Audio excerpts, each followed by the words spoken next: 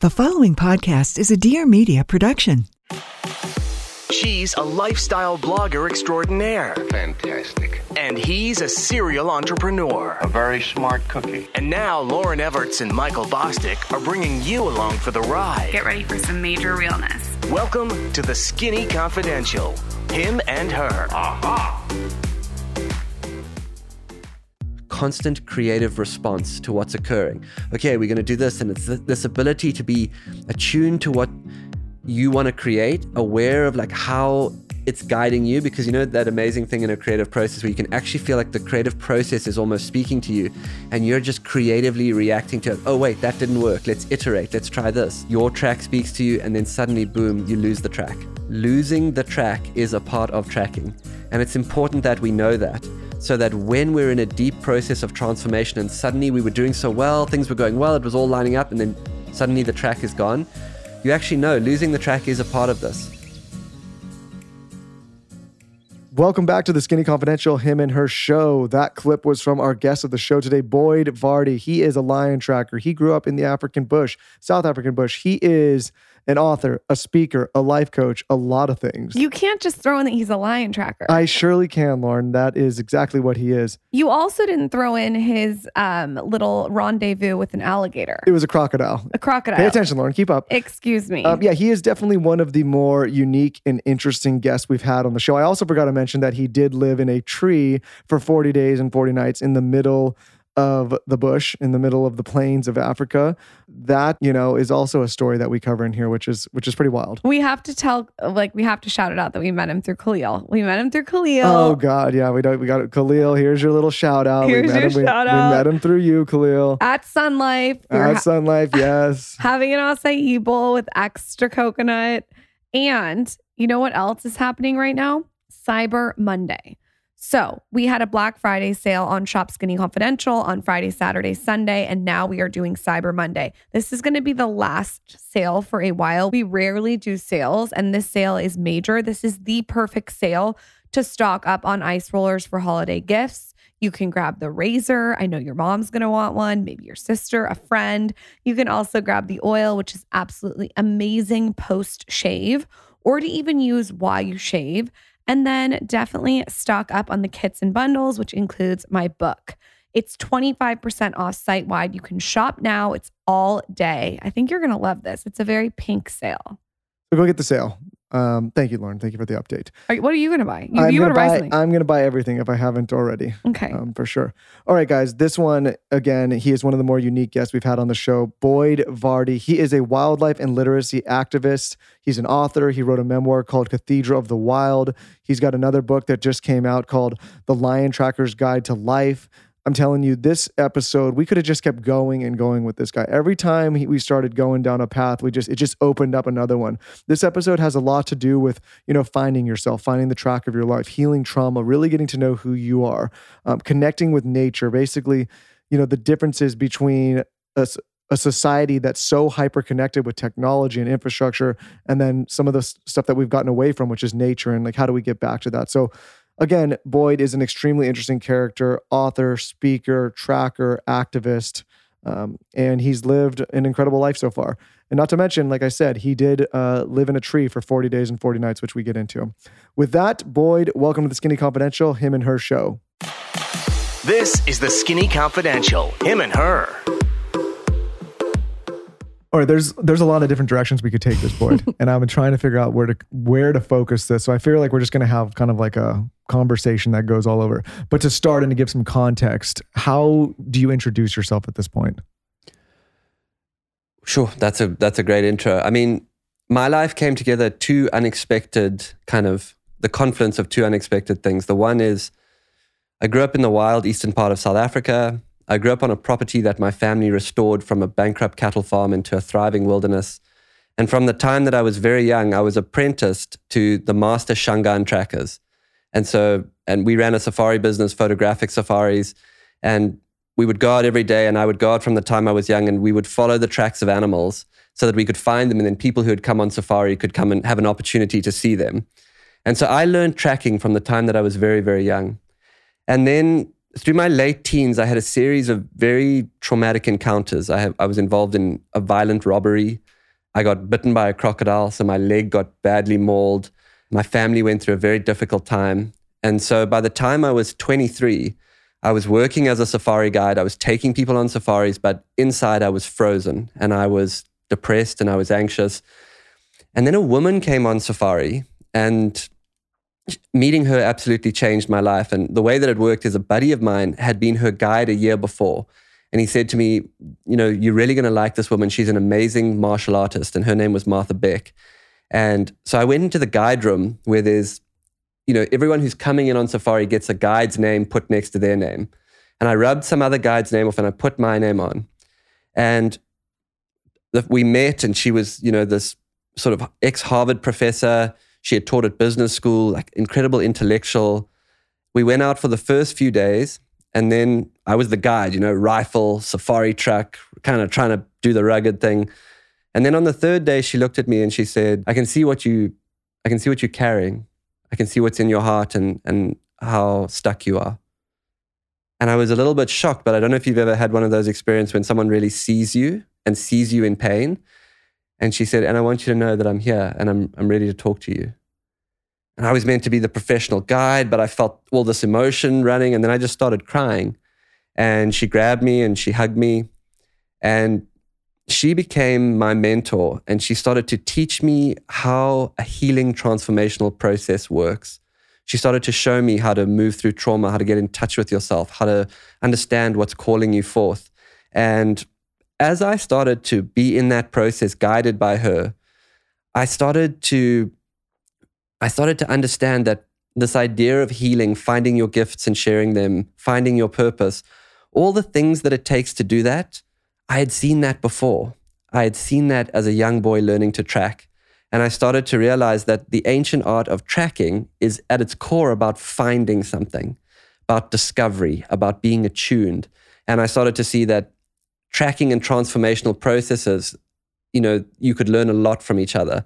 And so that's kind of like how my weird Venn diagram started to come together, a tracker and a healer, my own healing, and it started to form into this kind of body of work that I call now Track Your Life, the discovery of your most essential expression into the world. I would love to go back.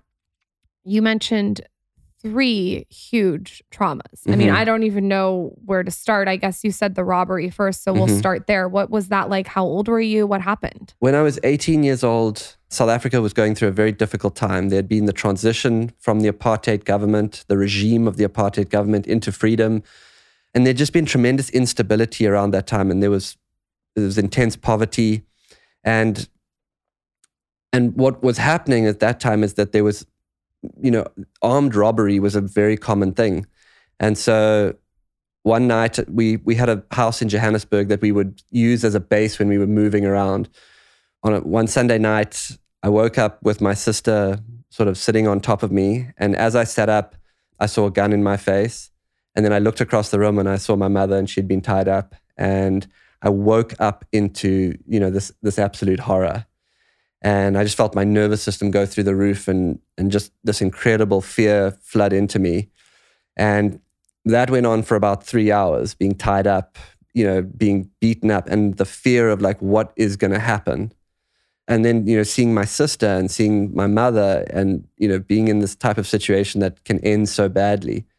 What did they want? Money? Your money, mother? Guns, any kind of possessions.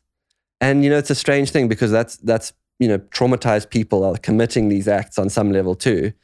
So it went on for 3 hours, and then eventually they took me outside and they said to me, we're going to kill you. And they kneeled me down, and the guy put a gun to my head, and I looked up at him, and in a moment, there was this incredible connection that formed between us. I looked into his eyes, he looked into my eyes, and in that moment, I felt absolutely safe. I knew that even if they killed me, even if they shot me, there was something in me could not be killed. And it was incredibly strange. It was like a kind of satori or some kind of moment of awakening. And then things just got really weird. Everyone just sort of got confused and stood around. And I stood up and I walked back into the house, and I got the car keys, and I walked over to one of these robbers, and I put the keys in his hand and I said, go. And they just left. It was one of the most mystical experiences of my life. That was my first, and part of what I integrated in the years afterwards was, how terrified I was, and the fear, and the fear for my family. And then also trying to work out, what the hell was that? That kind of, what opened? What in me knew that it could never die? It was really the beginning of my spiritual journey. And then after this, you get bit by a crocodile? And then a year later, I walked into the river on our property, and the water was clear, running over sand. I was sure that I could see, and I started walking upstream, and there was a place where a tree had fallen out of the bank, and it was shadowy. And just on the edge of those shadows, I sat down, and I thought that I had good, visual, I could see what was going on. But the crocodile was in those shadows and grabbed me by the right leg, tried to pull me in. And I threw my arm up and I caught a branch. And there was a guy with me called Soli Mhlongo. He was a Shangaan tracker, and he saw that I was in trouble. He started coming to help me. And the croc went to bite me a second time. My foot went down its throat and it spat me out. And I pulled myself up into the branches of the tree and then across, and I fell onto the edge of the riverbank, right where the water met the bank. Soli was coming from the far side, and he actually had to go into the deep channel before he could get to me. And he saw me, he saw my leg, and he knew that in the deep water between him and I, there was a crocodile. And he just came straight into the water. He waded through to almost above his waist, got to me, grabbed me, and he pulled me up onto the bank. Was he not worried about the crocodile himself? I said to him afterwards, Soli, what made you come into that water? And he would look at me in Shangaan and he would say to me, Umfo, loko una nkinga ndina nkinga pel. He said, my friend, if you're in trouble, I'm in trouble. And at first when he said it to me, I thought it was, just kind of like a courageous, bravado thing to say. But I asked him about it repeatedly, and I came to understand that to him, in the way that he had grown up in the wild, in the way that he had grown up with his tribe, we were deeply connected. My well-being was tied to his well-being. He actually lived, for him, everything was relational and connected, and that's how he experienced the world. And if I was in danger, he was in danger, and he felt that very deeply. And it was a profound experience for me. It taught me about courage. It taught me about connection. Taught me, a lot of things. What was the recovery like? The recovery took a long time, and still to this day, my one foot, if you walk on the beach with me, it looks like I'm walking in two directions because my right foot sticks out a little bit, like a little clubbed. But it was, multiple stitches. I think in the end, they put about 140 stitches into my leg, a lot on the inside, and just taking time to get mobile again. I think there's both of these stories that you just told, a lot of people, at least that live, I think, in this country would have a very difficult time even contextualizing. And you have the experience now of kind of seeing both worlds. But from someone that sits in my seat, Lauren's seat, this is a world apart, right? I think a lot of people can't even begin to fathom, one, what it's like to get bit by a crocodile, and two, wake up with a gun to your head. It's a world apart, but what we need to pay attention to is that we traumatized in many different ways. And what happens when you have an encounter with trauma, and that can be abuse, that can be neglect, that can be just the feeling, this endless feeling of comparison that we live with in this culture. What happens when you experience trauma, cultural trauma or physical trauma or violent trauma, is you become frozen. And you start to become very limited in your options. It's like the world shrinks and it's harder to make choices.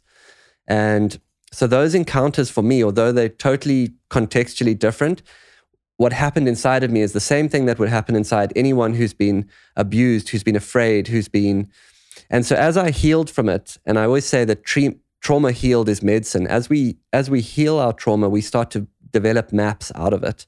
And so I've reached the point where I'm so integrated with those experiences that I'm actually grateful that they happen, because I know what it's like to feel that disempowered. I know what it's like to be that afraid. I know what it's like to have physical trauma. And that actually has served me as a healer now.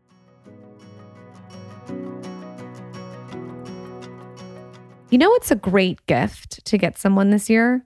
Rothy's. I have been talking about these shoes maybe 100 times over the last 5 years because I wear them all the time.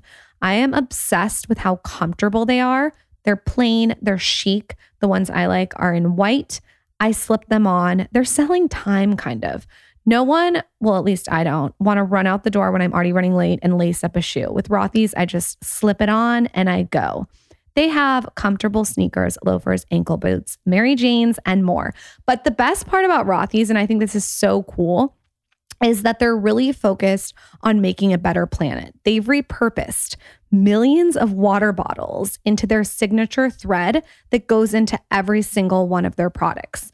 I think that's absolutely amazing. Honestly, though, as a new mom, one of the most amazing things about Rothy's, since I like the white, I need to be able to wash them because there's nothing worse than when your white shoes get dirty and you can just throw them in the wash. The washability is absolutely amazing. They come out looking brand new. I have gone through a bunch of pairs, but what's crazy is I still even have my first pair because it's so easy to wash. This holiday season, take the guesswork out of gifting. Rothy's has something for everybody. Check out their site. They're comfortable, washable, bags, accessories. I love the shoes, durable and classic and sustainably crafted. Win the gift game this season with Rothy's shoes and accessories. You get $20 off your first purchase at rothys.com/skinny with extended returns and exchanges through the holidays. That's rothys.com/skinny.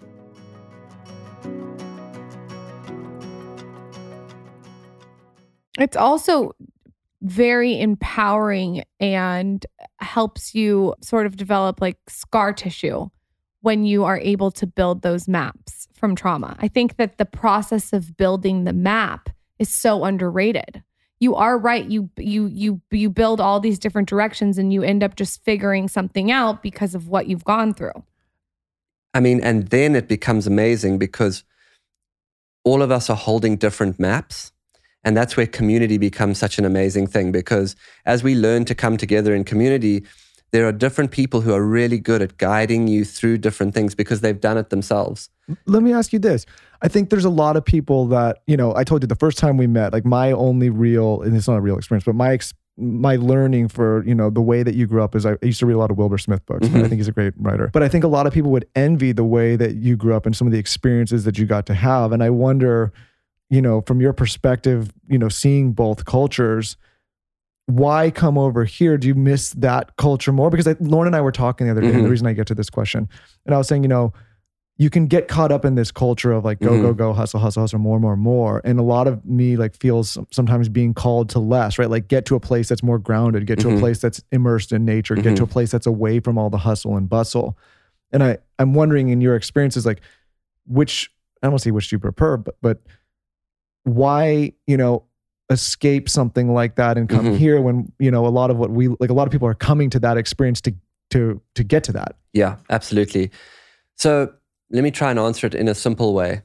What happens in nature is that, and when you grow up in nature, you grow up in a constant state of relation. And actually the consciousness of Africa, and if you spend time with African people like Solly, who I was telling you about, everything is discovered in relation. So and there's actually a word for it. They call it Ubuntu. Ubuntu says, I am because of you, or people are not people without other people. So I get to discover the deepest parts of my humanity in relation with you. You actually take me to more of myself, whether it's through struggle, whether it's through love, whether it's through connection. And then I've expanded that to say it's not only through people that we get to experience the deepest parts of ourselves, but in the natural world, you live in a continually relational environment. Everything helps you understand yourself and you feel a part of nature. And as you start to feel more a part of it, you feel this incredible intelligence that's guiding all of it. And then you feel, I'm a part of that intelligence. So that's the dynamic in that world. In the society over here, where it's the hustle society, you could say that in a society where the individual self is always disconnected from the greater whole, the search for meaning is reduced to a constant state of comparison. So instead of being relational, we're in this constant state of comparison. And that's actually built into the way the society is structured. So those are the two kind of contexts. When people come from this culture into nature, they experience themselves in that relationality. It's very healing. When people come from that relational culture here, they can find it very disconnecting. It's hard for them to understand it. But what happened for me is as I healed, as I started, the archetype of the healer started to come to me, and I started to realize what made me feel good, what was the work that I knew I had to serve, I started coming more and more to America. I started traveling more. I started being on the road more, because although I love being at home on the reserve amongst the animals, I know that the track of my life has led me to come into the world and do my work. And so that's what pulls me, is knowing how to serve my work and showing up to speak, showing up to tell stories, showing up to, do ceremony work with people, showing up to coach. All of that stuff is what really pulls me. And people are so hungry for it here. And there's an amazing awakening, I think, that's happening, and everyone's looking for it. And so I feel in service of that. You mentioned a third trauma. Can you speak on that? And maybe was that after these two horrific traumas? Was that the last trauma, to give the audience a timeline? Yeah. So the third thing that happened was my family went through a very difficult period where we had this property that my great-grandfather had bought it. And, they had gone there to hunt. And then when my grandfather died, my father and mother and my uncle took to actually restoring the land. And they worked very deeply with it. They started to clear away the scrub, and they started to see the animals return. And then they started seeing leopards there. Leopards started to allow themselves to be seen. So there was this deep healing that went on in the land. And then we were actually starting other reserves. So part of our mission as a family was to put more land back to nature. And we were starting this other reserve, and these two investors came in, and they said they wanted to invest in the project, and then they turned and they started suing us. And the actual move was they were trying to sue us at a separate project, but claim the asset that we had built over years. So it was a kind of a raid, one of these kind of classic corporate raid type things. And so we found ourselves in this devastating court case for about 10 years. Oh, and I don't know if trying to take the land. Yeah. And I don't know if any of you have ever been in a litigation or anything. It's miserable. It's miserable. It's baffling. It's distracting. You get different stories every day. And so we were in that for 10 years, just the severe stress. But as a result of being in that kind of stress, and when I met my mentor, we were in the teeth of that. But as a result of being in that, the whole family started to do the work of healing and awakening. And so really, and that's the other strange thing that may be interesting to listeners, the things that happened to you that were most terrifying, that were most traumatic, and this is not to say that they should have happened, but they are often also the thing that give us the impetus to start our healing journey, the thing that starts to wake us up. The worst thing can actually be the thing that in some ways starts to be a doorway into a deeper dimension of living. Before we get into all your healing journey experience and your tips and your tactics, I want to hear all about that. I just have a selfish question. Are you not scared to be around all these wild animals? And if you're not scared, how? Is there a certain energy that you have to have around these animals so that they are calm around you? When I picture Africa, and tell me if I'm wrong, I picture a giraffe and a hippo and a lion and a leopard, all these crocodile. I mean, it's kind of crazy to someone who is in Texas scared of a cockroach. Yeah, well, it is like that. I mean, literally, you can walk out of my house and there'll be an elephant feeding in the garden. There's, a leopard that walks past the front of the house every day. Just wild. We're there in amongst it. But the answer to the question is it's incredible, because the natural world has a language, and the animals have a way of communicating with you. And if you know that language as a tracker, if you're attuned to bird language, if you're attuned to the alarm calls of animals, and if you can actually read an animal's body language, they're always talking to you. If you can pick up tracks as you're moving through the wilderness, and that actually makes it incredibly safe. And usually, in the incidents that I've had in my life, it's because I wasn't paying attention. I got something wrong. But the animals are always communicating with you. And if you know how to read that and you respect it and you know where the boundaries are, it's actually an incredibly safe environment. So if there's a huge lion sitting right where I am, you're completely fine with it? Well, the first thing is that as I see the lion, I want to be attuned. So I want to see him early. And then as he looks at me and I look at him, I want to read his body language. So has he put his head down? Are his ears flat? Have I felt his whole body tighten? Or is his head up? Is he relaxed? Is he flicking his tail? And all of that is telling me what his mood is, what his intentions If he's are. hungry. Now, if he becomes aggressive with me, he'll lower his head, he'll lock eyes with me, he'll start to growl. Now, at that moment, what I want to do is I'm communicating with him through a field of energy now, through a field of presence. So I will look at him and I'll stand and I'll drop my energy. What I do if I'm in an encounter like that is I breathe out so that I can move my energy downward. Now I'm very present with him and I make contact and he can feel I'm very aware, I'm not afraid, and I'm actually using my energy to say, you're giving me a warning, but you got to watch out for me too. Huh. And then I'll take a step back to show him, but I want to give you your space. And then take another step back. And the key is to get the energy right in those interactions so that the animal can feel its message is being received. You are also quite dangerous.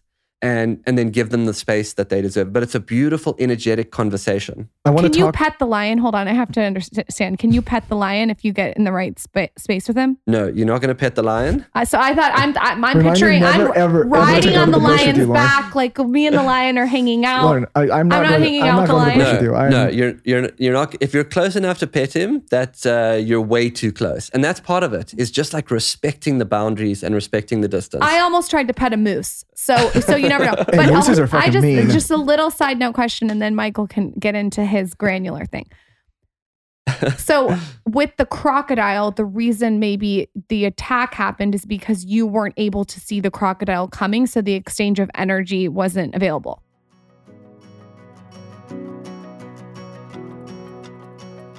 Framebridge helped streamline my life recently so much. So we hosted Thanksgiving at our house recently with a bunch of our friends, and I wanted a whole family tree situation so people could come in and see their faces, our friends, but also see our family. I have pictures of Michael's grandma, his great grandma, my mom, my dad, my sister. Everyone is on this wall. And I was in a pinch and I just didn't have time to do everything myself and streamline it. What I did was I previewed all my items online in different frame styles. So I was able to see visually, which I'm very visual, what I wanted. And then I actually got to do like a gallery wall layout of my family tree. I wanted everything in black and white with a certain mat and a certain frame. And I could do all of that on Framebridge. So you can choose your favorites or you can get free recommendations from their talented designers. There's like someone to help you. It's so wild. They have these experts at Framebridge and they'll custom frame your item and deliver it all finished, which is heaven, directly to your door, ready to hang. We had everything up for Thanksgiving. It was so chic and fun. Instead of the hundreds that you'll pay at a framing store, their prices are legit. They start at $39 and all shipping is free. And you guys, of course, I asked them for a code. All of our listeners get 15% off your first order at framebridge.com when you use our code SKINNY. You can order online at framebridge.com or stop by a Framebridge store to work with a professional designer in person if you're in New York, DC, Atlanta, or Philly. I just like how this company has taken something that can be a real pain in the ass and streamlined it and made it efficient. It's saving your time. Get started today. Frame your photos or send someone the perfect gift. You're going to go to framebridge.com and use promo code SKINNY to save an additional 15% off your first order. Just go to framebridge.com, promo code SKINNY. Framebridge.com, promo code SKINNY. It is the perfect holiday gift. Enjoy.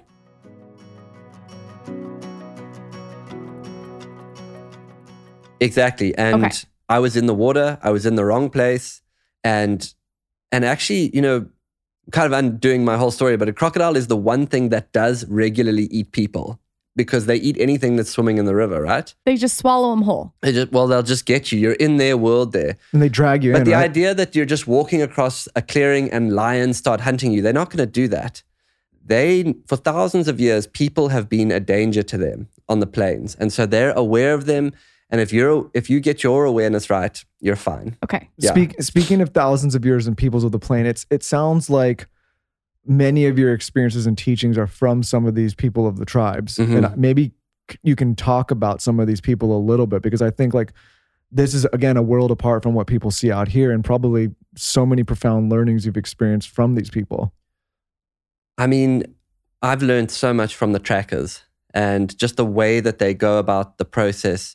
And, maybe it's worth just diving into that. But There were, I think so. We've never touched on it here. yeah. So let me talk a little bit about tracking, and we can start to work out how that applies to people out there who are, looking for something, on the trail of something, want to find the track of their life, and I define the track of your life as the place where you feel most authentically expressed, the place where you feel like your gifts are coming into the world, the place where you feel like your uniqueness is flowing out of you and being expressed.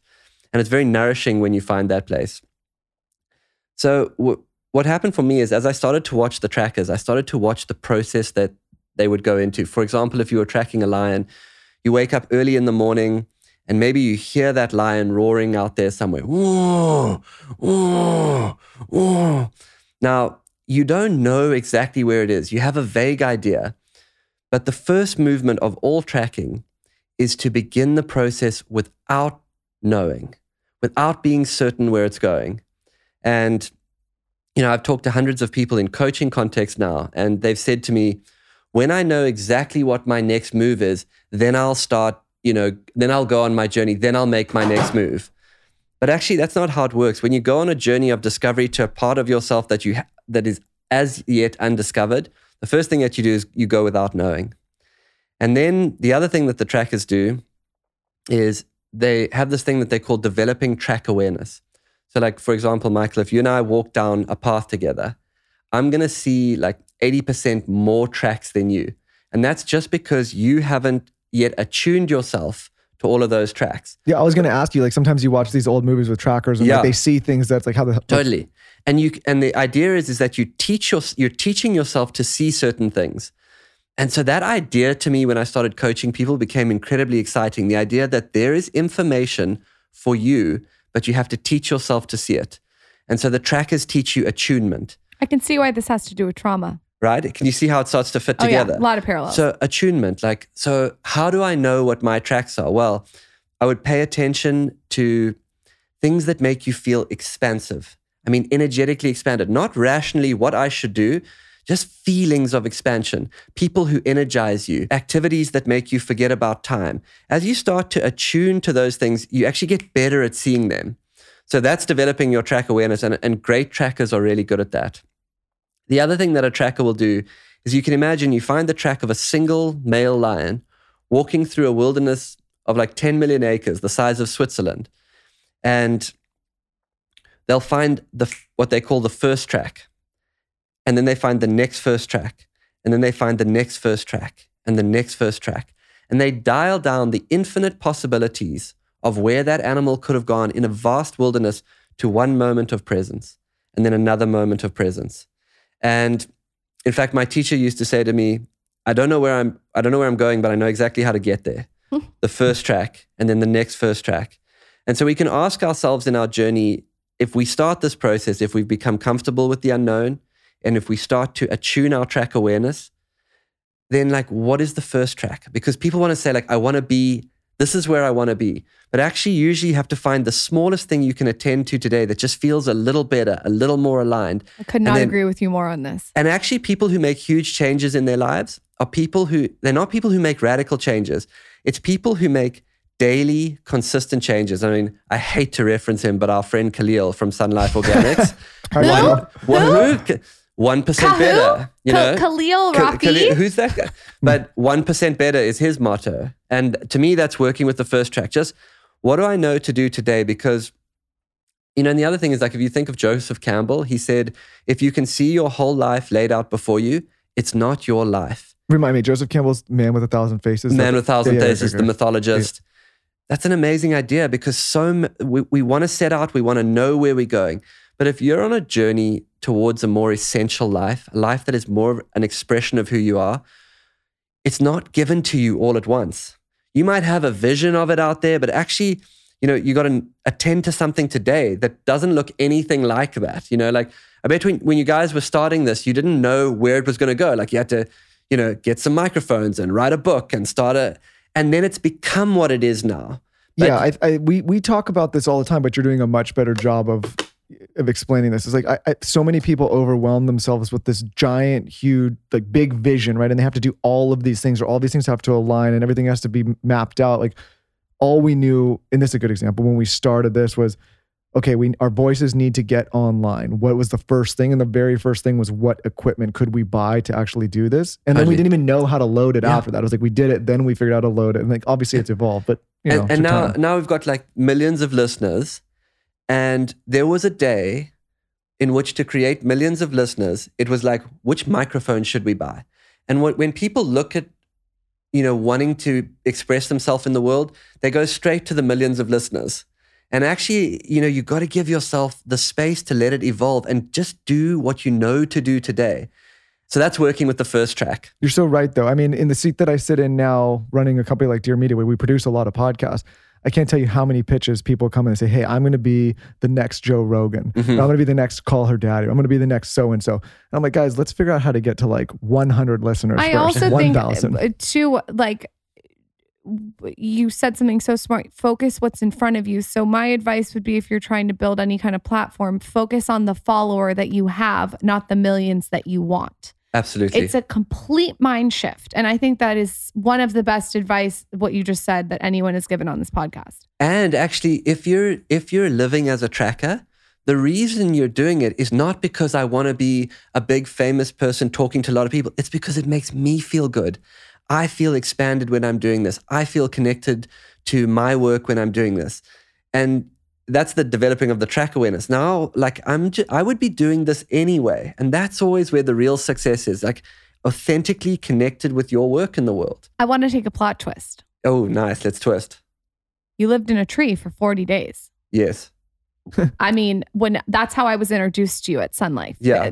Khalil said, hi, this is Boyd. He lived in a tree for 40 days. Which, when you first hear that story from Khalil and you're like, here's my friend who lived in a tree for 40 days without the context of all of the other things about you, you're like, huh, this will be. But you told such an interesting story to me at Sun Life, and you were telling me about how you would meditate in the morning and eat your breakfast, and then you had like 22 hours. I just didn't know if this is one of Khalil's old LA friends that lived in a tree in LA. And I was like, well, what that kind would of tree be... are we? Is this a tree house? Like, explain this whole, why you did this, what the epiphany was to do this, and then what the tree looked like. Yeah. So, you know, I had this thing where, if you're interested in the mystery at all that we live in, the mystic practices, in all of them, there is a phase where mystics go alone into nature. It's as old as time. Jesus went to the desert 40 days and 40 nights. Buddha went to the grove.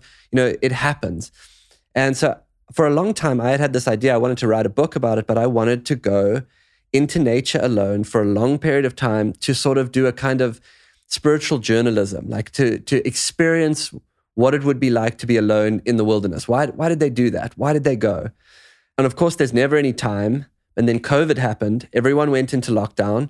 And I was like, it's now or never. You know, Where were you when the lockdown happened? I just made it back into South Africa. I'd been in San Francisco, flew back to South Africa. Lockdown came in. And suddenly it was like, okay, it's here. And there's always like this period of resistance. Like, I'm going to go and be alone for 6 weeks. No one else in the wild, living in a tree. But when a guy like you hears something like a lockdown, I imagine because of the tools you've developed over your life, it's not as concerning to most people. Like, you would be comfortable in a lot of circumstances that many people would be like, holy shit, this is extremely uncomfortable. Well, being locked in a New York apartment, I think would have been really hard for me. But being on the land, I knew I was good. Okay. Yeah. So ended up going to live in this beautiful ebony tree on the banks of the river on our property. And what there was just a wooden platform up in the tree. And that was it.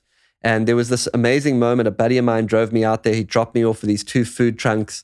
And how far, just for context, how far are you away from civilization or resources or people? I was like kilometers away, and that wasn't really, it wasn't like the remoteness. It was more the solitude that I was interested in. Yep. I could have walked back to the camp if need be, but I knew that I wanted to be alone. That was more what it was about for me. But there was this amazing moment where he just drove off, and then it was like, okay, so it's me for the next 6 weeks. And that was a big psychological barrier. I was like, wow, this is a long time. And what I was saying to you, Lauren, at Sun Life is that, you know, like, you wake up at 4:30 in the morning when the sun comes up, you do yoga, you meditate, you breathe, you go walking, maybe you go track an animal for a couple of hours, you get back to the camp, you make your breakfast. It's like 10 a.m. and you have 6 weeks to go. And it's just like it's a big encounter with time. And at first it's like, well, what am I going to do? And then slowly you start dropping into this different rhythm. And the Aboriginal people have this great saying. They say, modern culture is 3 days deep. All of the resistance, all of the anxiety, all the stories of, I'm going to be disconnected, I'm going to get behind, takes 3 days and then it drops away. And then you start entering into this different state of consciousness. And very quickly, I started to feel myself dropping into that. And then you start noticing the patterns around you. And it becomes very personal. It's not a bird. It's that bird that I see every morning that flies down the river. And then he flies up the other side of the bank. And it's not those antelope. It's those antelope who come and feed here under this tree where the monkeys are feeding and the leaves are dropping down. And then they move out to the clearing to sleep. And you start to see there's a pattern of movement to it and there's an intelligence to it. And then you start to experience yourself as a part of that intelligence. And I think that's the answer that came to me, is that's why the mystics went to nature. Because when you start to not rationally know, oh, I'm a part of something, but actually feel yourself as a part of the intelligent rhythms of nature, you start to feel a deep feeling of belonging. You start to feel a deep feeling of connection. You start to feel there is majestic intelligence and I am a part of that. I am also of nature. And that's a very deeply healing experience. There's no menu or Postmates. What are you eating? What are you drinking? Like, walk us through like regular things. Are you wiping with a leaf? Like, I need specifics here.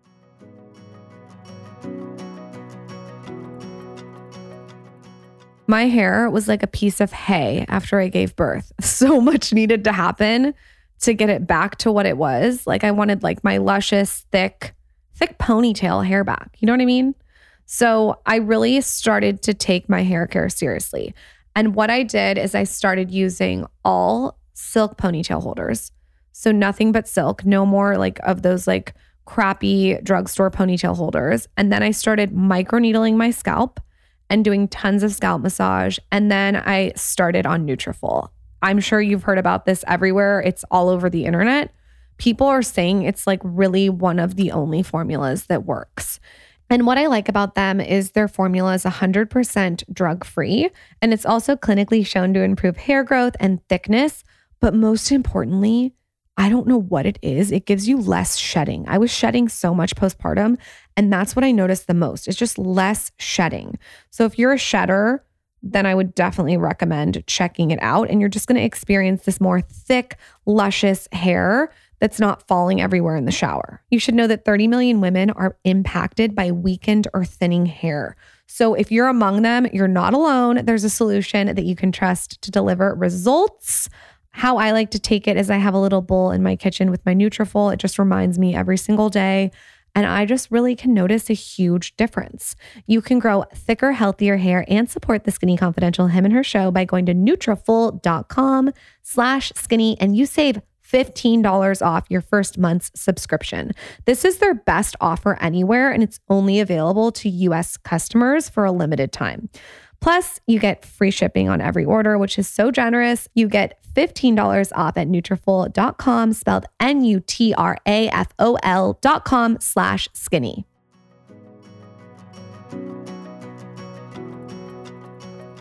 So wake up early, go out tracking. I would fast a lot. So I would usually eat one meal a day.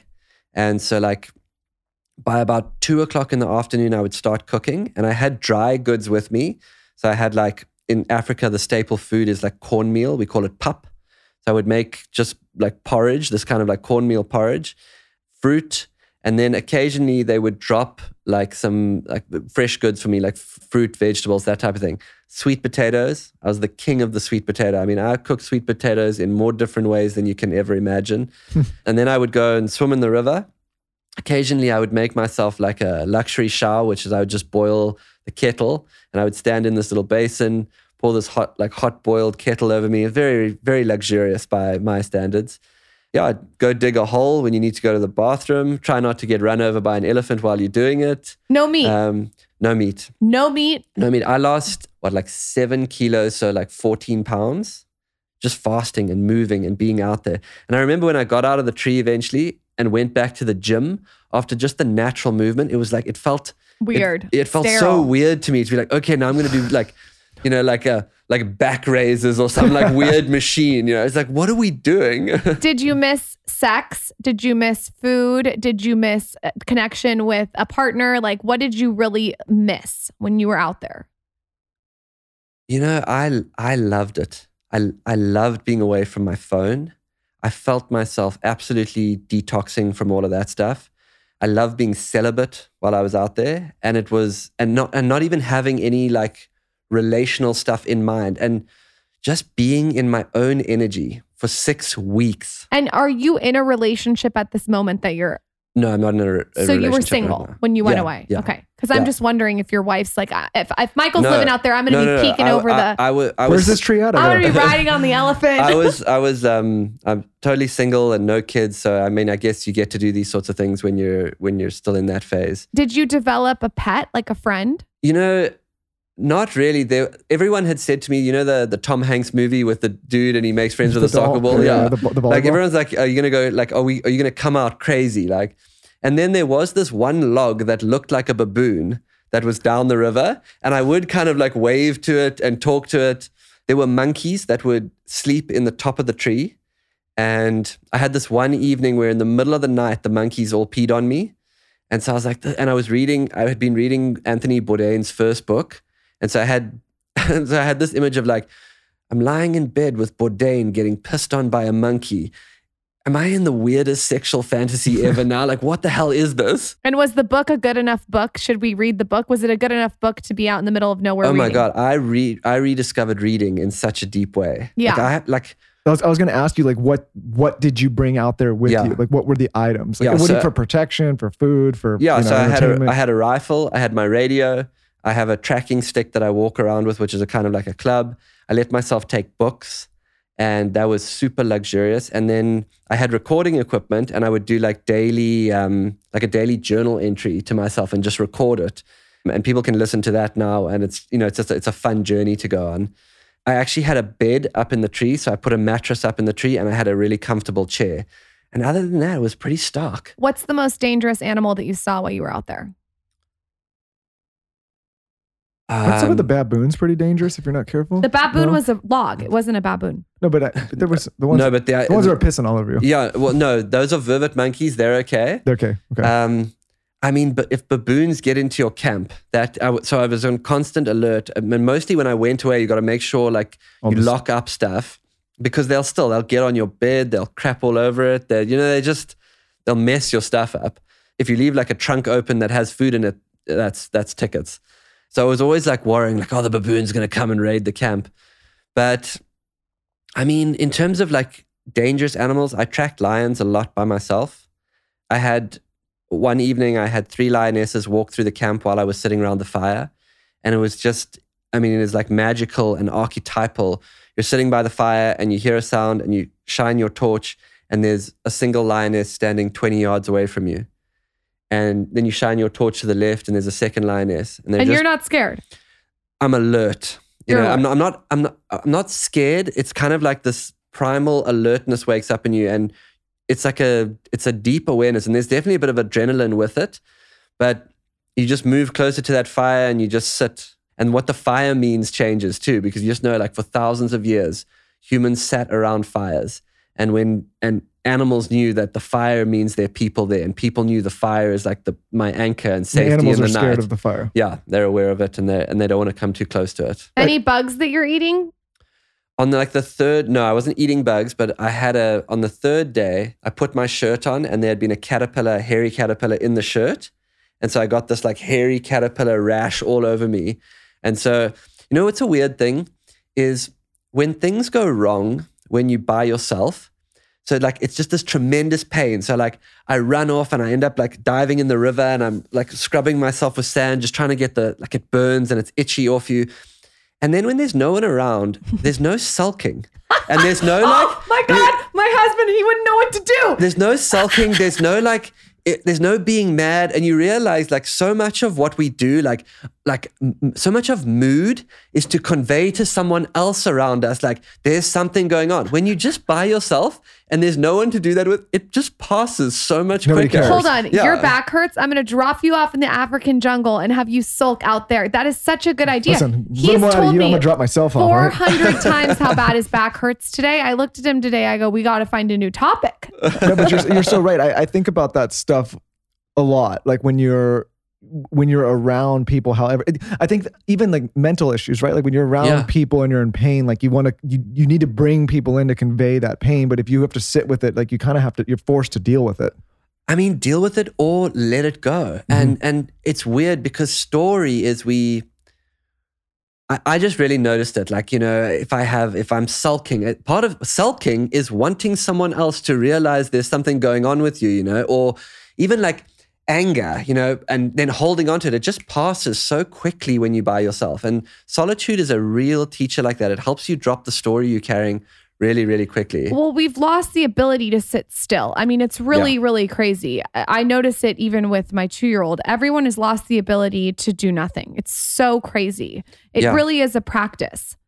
And I felt that intensely. Like beginning of it, I was like, well, what am I going to do out here?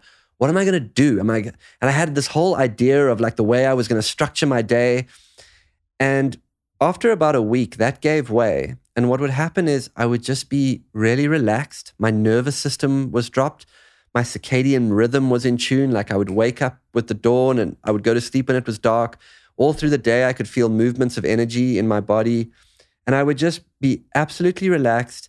And then like a curious interest would arise. And then I would follow that for a while. And then I would be like, oh, I want to go out. I want to go trekking. I want to go walking.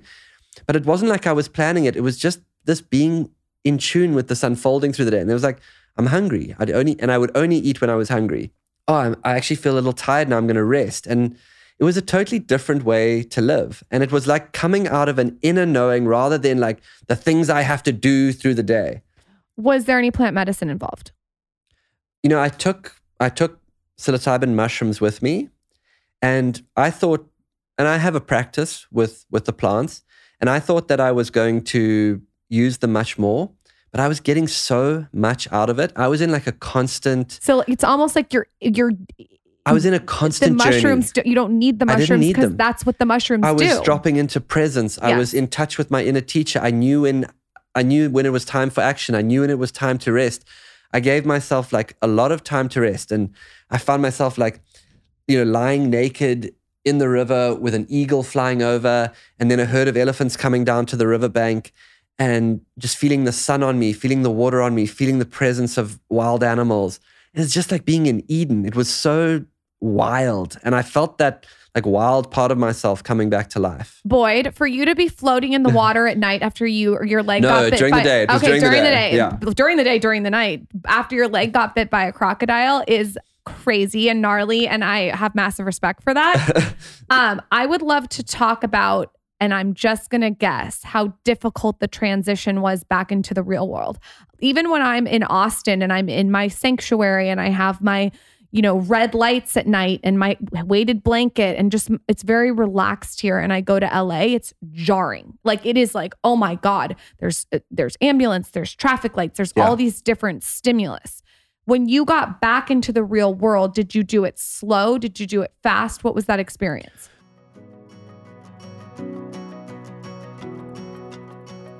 One thing that Michael and I have done together that I think has deepened our relationship is boxing.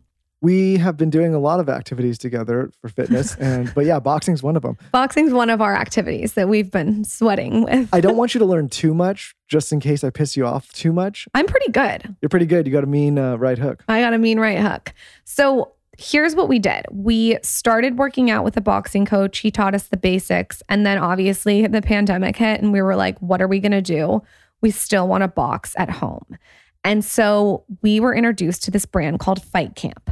And what they do is they bring the best workouts in the world into your home and they make it fun. I should also add too, they make it chic because the boxing situation setup that I have in my garage is white. It is so pretty. I think it's the prettiest boxing setup I've ever seen. Also, my gloves match it.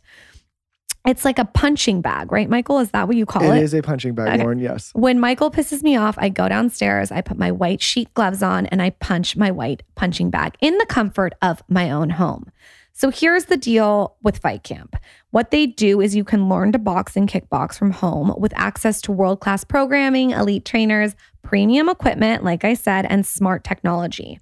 They have thousands of classes, so I get to pick which class I want. I'm never bored. They have quick workouts, so sometimes you don't want to do an hour. You know what I mean? Sometimes you just got 10 minutes. And also they have the full package. So Fight Camp comes with all the gear that you need to start boxing from home. This includes the freestanding punching bag that I got in white, my white boxing gloves. You can get hand wraps and even smart punch trackers. It's a family workout. Now is the best time to get your Fight Camp. Take advantage of their holiday deal going on now. This is such a cute gift. If you purchase this December, you'll get an additional pair of gloves for free. Just go to joinfightcamp.com/skinny to get an additional pair of gloves for free during December. Just go to joinfightcamp.com/skinny. That's joinfightcamp.com/skinny.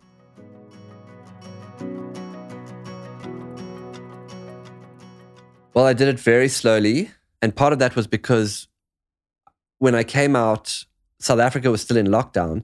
And so I just stayed on the property. So, I just moved back into my house. And so I continued to be in nature.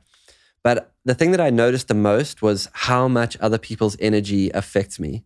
Like I had set a new bar to contrast against. And the experience of being totally in your own energy for 6 weeks and then interacting with other people and noticing how much of an effect it has on you, that was really big for me. And I've gotten much better at interacting now and then knowing that I need to go and restore myself. So, I take time all the time now. I need to be alone, and I mean no other energy around me. And I have to work out how to do that so that I can recharge and be back in the world. If you could give our audience 3 things that you learned from that incredible 6-week experience, what would those things be? Wow, that's good. I mean, one is the digital thing is a real thing, right? Yeah. The phone and all of that. But more importantly, here's the challenge. When you are consuming content all the time, it's like the content takes up the place where there would have been imagination. It takes up the place where there would have been curiosity. It takes up the place where there would have been nothingness into which something could have flowed. And so if you're in a phase of your life where you're asking yourself, like, what's my creativity? What do I want to put in the world? You can't just be consuming. You actually need a period of time where you sit in nothingness. You need a period of time where your mind just like rambles through weird stuff, because that's kind of where it happens. We're losing the capacity to imagine. So I would say pay attention to creating things versus consuming things. That's a big one. You have to develop a stillness practice. One way or another, you need to find time to just be. And I really mean be, not taking anything in, not doing anything, just being in your own energy. That's doing nothing. Being. And because sometimes, you may be gardening, but when you're in being, because it's not like you got to get it done, It's like, it's actually nourishing you. It's a state of an energetic state in which you are in the presence of your own presence, and it's extremely nourishing. So be present to your own presence would be another thing. And then what would a third thing be?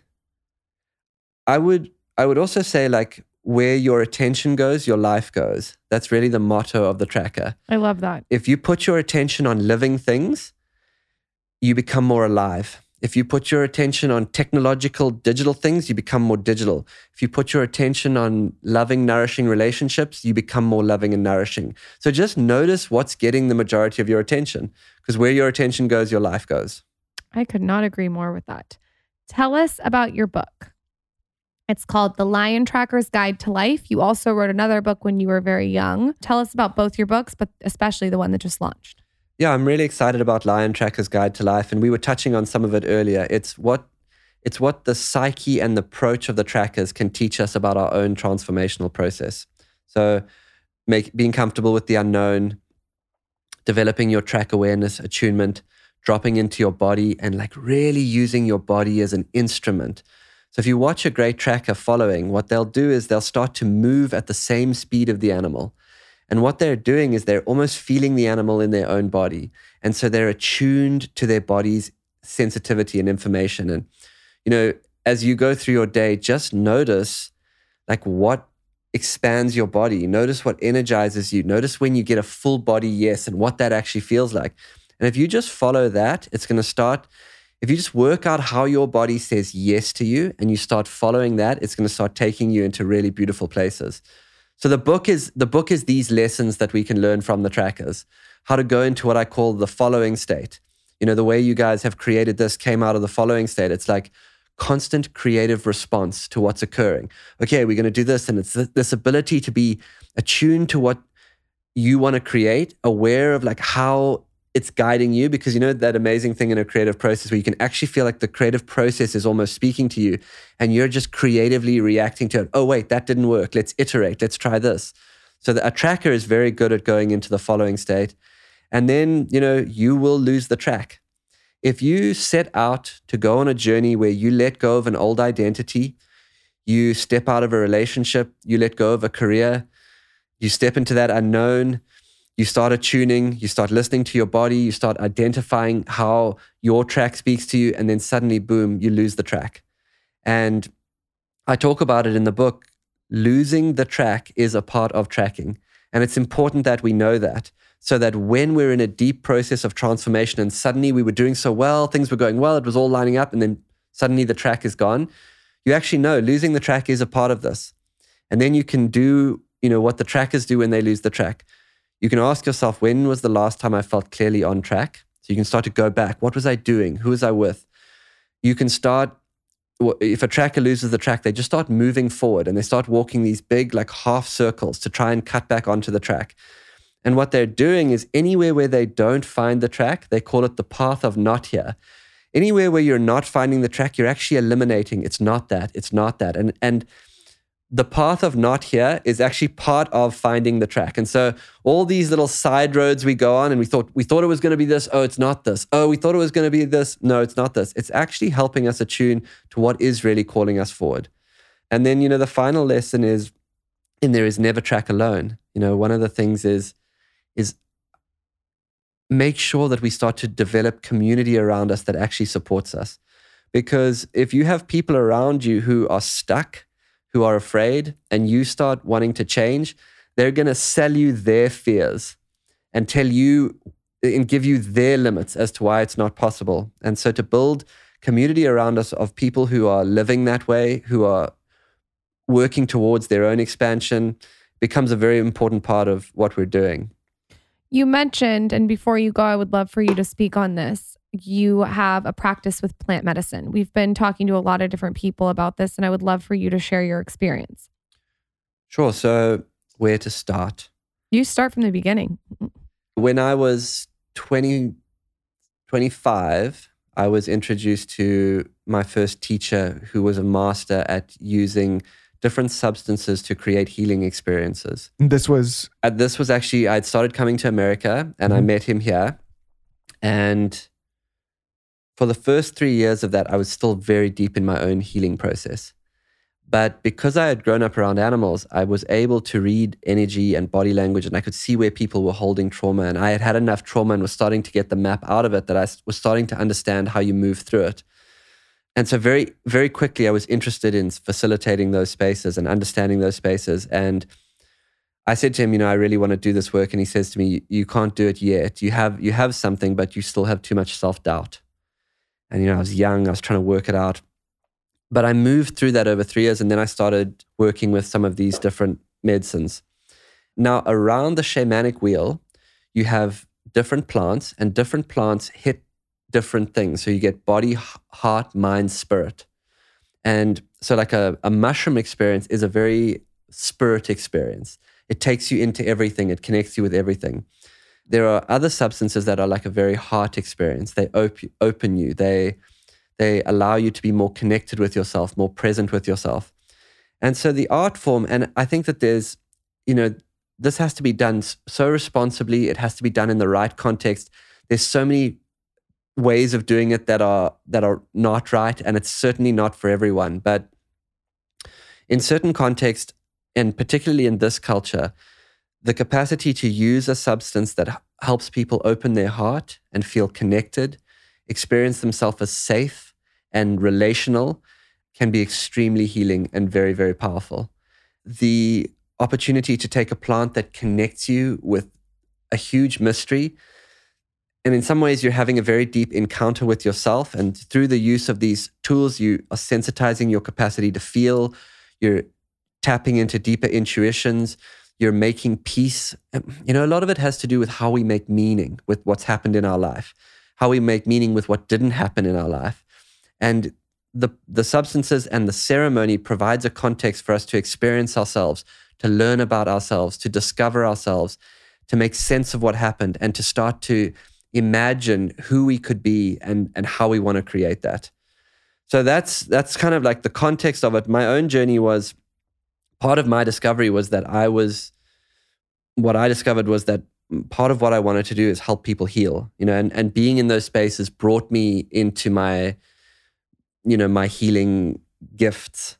And what that was just being really present with people and realizing that so much of what heals us is when someone is actually able just to sit with us and be present and witness us and hear us and see us and hold a space for what we've been through and see the best in us. Is there a thing that you do? Do you do mushrooms like every 2 weeks? Do you do ayahuasca? Like is there any like actual pattern, or is it just kind of when you feel the need to do it? So what you want to do is you want to develop your own relationship with the plants.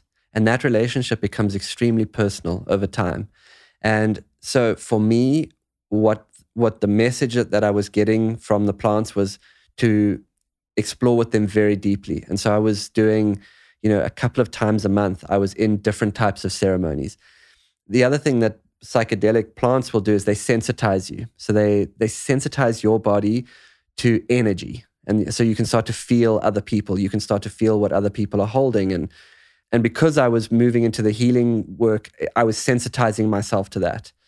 Now it'll be maybe once or twice a year, because the idea is, and this is where it becomes really important, the idea is you're getting to know yourself and you want to move through stuff and you want to be integrating these experiences so that you can be more peaceful, more open, more calm. Where things can take a side turn is where people start using these experiences themselves as a crutch. And they start thinking that the plant is the answer. No, the plant is a tool. It's a teacher that takes you to an answer that's already inside of you. And you want to get to a place where you feel really good. You feel really healed. You're not just endlessly in a process. And so for me, that was about a 6-year journey, and now once or twice a year, or if I really want to ask a question. I think that is great information. You're absolutely amazing. Where can everyone find your book, your Instagram? I have one more question before you go. Yeah, hit me. It's you may have already kind of answered this, but I think because you've lived in 2 different kinds of worlds, 2 different kinds of cultures, you know, had 2 vast experiences that are completely different. Is there something that you think Westerners or people in this culture would get a benefit from? Maybe it's a practice, an idea, a concept, a mindset from like bush culture that you think could be vastly applied to, you know, the majority of people here to their benent. Yeah, I mean, you kind of maybe have already answered this in a broad way. It's a great question. And I think some of I want to answer this really well. I think that here's the thing that happens.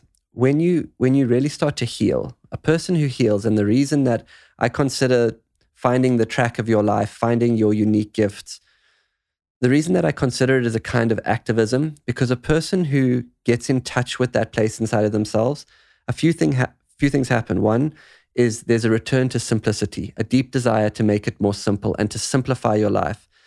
There's a natural return to nature. There's a desire to be involved in creative practices. There's a natural desire to serve that starts to emerge out of that. So anyone who gets into a healing process, that's what starts to happen. And I think that right now, there's a tremendous awakening happening as a result of, you know, this crazy time we're in. But a lot of people are waking up. And what are they waking up to? They're waking up to, I want to do work that is meaningful. So I want to go on this journey to find out what I have to offer and share. They're waking up to, I want to be connected with nature. And so wherever you are, like start the process of getting connected with nature again. Start to work out what nature has for you. And then the third thing is, and I've been feeling it just being in Austin now, I don't know if you guys have felt it, but We need community that knows how, we need to be in the practice of learning how to be in community that knows how to be with each other without pretense. And that's a big one, because what is most lost now, and you guys, I'm sure you know this, you go to an LA gathering and there's so much posturing, there's so much show that sometimes it can be hard to actually work out how to be there for each other. So what we need to learn is how to go under all of that comparative dynamic and actually be there for each other and hold space for each other. And that is an art form. And I feel like there are pockets of it starting to remember, but the plants can really help you remember how to be with each other. And so using some of these plant medicines together is a way to learn how to really be in community with each other. And I think if that's something we've got to learn how to do together. One of my hobbies includes making Michael do mushrooms with me and then locking him in a room in the dark to talk. Yeah, you wonder why I'm so fucked up. What could go wrong? He would rather go live in a tree for 42 days. No, but don't you find it's that you get in there in a dark room and sometimes it's a bit disorientating what's going on, but then as you start to come out of it, you start to just be able to reflect on life and discuss again and just be at a different level with each other. And that is, I think, what we need to try and teach people. Does that make sense? I spend the majority of my time now on psilocybin trying not to corner myself in a dark room. I have a lot of tactics. Watch out. I'm actually not kidding. We've had some, we've been together a long time, and there was a period of time when there was a rough patch that we needed to work through. And we did take psilocybin together and had a conversation that I don't think we could have had without it. Right? It was both ego dropped, both willing to listen. And I think after that conversation, remember it solved almost every issue that we were going through, and the relationship immediately improved, overnight.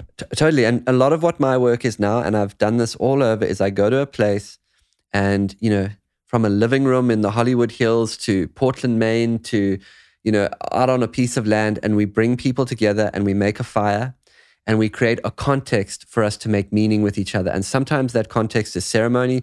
Sometimes that context is storytelling. Sometimes that context is medicine. But if you hold it, if someone holds it who knows how to be in deeper connection, knows how to be in relation, suddenly people learn. And being connected like that, it's actually an energetic language. And it's I can feel you. I know you can feel me. And that's what we're actually longing for. And that's what we all need to work out how to create together. Amen. Where can everyone find you on Instagram and your book, The Lion Tracker's Guide to Life? Lion Tracker's Guide to Life. I'm at boydvarty.com, and you can find podcasts from the tree there. You can find our online Track Your Life course. So if you're at a time in your life where you're looking for what the track of your life might be, it's a really great course that'll guide you through that. It doesn't include mushrooms. No mushrooms in that one. The book on Amazon, Instagram at boydvarty, and we'd love to hear from you. Please come back on again. Maybe Khalil will be allowed in. Oh my goodness, yeah. Will any of us get a word in? No. When we go to South Africa, we're going to hit you up because it sounds like you know the land pretty well. I'm really expecting you to let me ride a lion. I would love to have you guys out there. And it's a really beautiful property. The lodge is beautiful, and we're going to connect you with nature in a really deep way. I can't wait. And in a way that, is not scary at all. Really well guided. As long as there's not any dark rooms with... No dark rooms. No dark rooms. Would you rather go with the crocodile or the dark room? I think maybe the crocodile, honestly. And we'll get out there and we'll do a little tracking together too, because it's a beautiful ancient process. I would love, personally, I would love to... I'm obviously not going to become an expert, but learn even just what that begins to look like. Oh, yeah. You'd be good. You're so observant. Me, on the other hand, oh my God, I don't know about that. No, it is you get on the track, you start tuning, it's just magical. You'll love it. It's ancient. And it's ancient. Literally, we did this from the first origins of humankind. Amazing. Come back when you're here. Yeah. Thanks so much for having me. Thanks for coming. Cheers. Don't forget to go to shopskinnyconfidential.com and shop 25% off, including kits. This is a good sale. I think you're going to love it. Make sure you stock up on ice rollers, razors, and oils for the holiday season. Wait, don't go. Do you want to win a copy of Boyd's book? It's called The Lion Tamer. I'm reading it right now. It's absolutely amazing. I think you'll love it. All you have to do is tag a friend to listen to the Skinny Confidential, him and her podcast on my latest Instagram at Lauren Bostick to win. We want to spread the word and grow the community, and we love when you guys tell your friends. Cheers, and I hope you loved this episode with Boyd.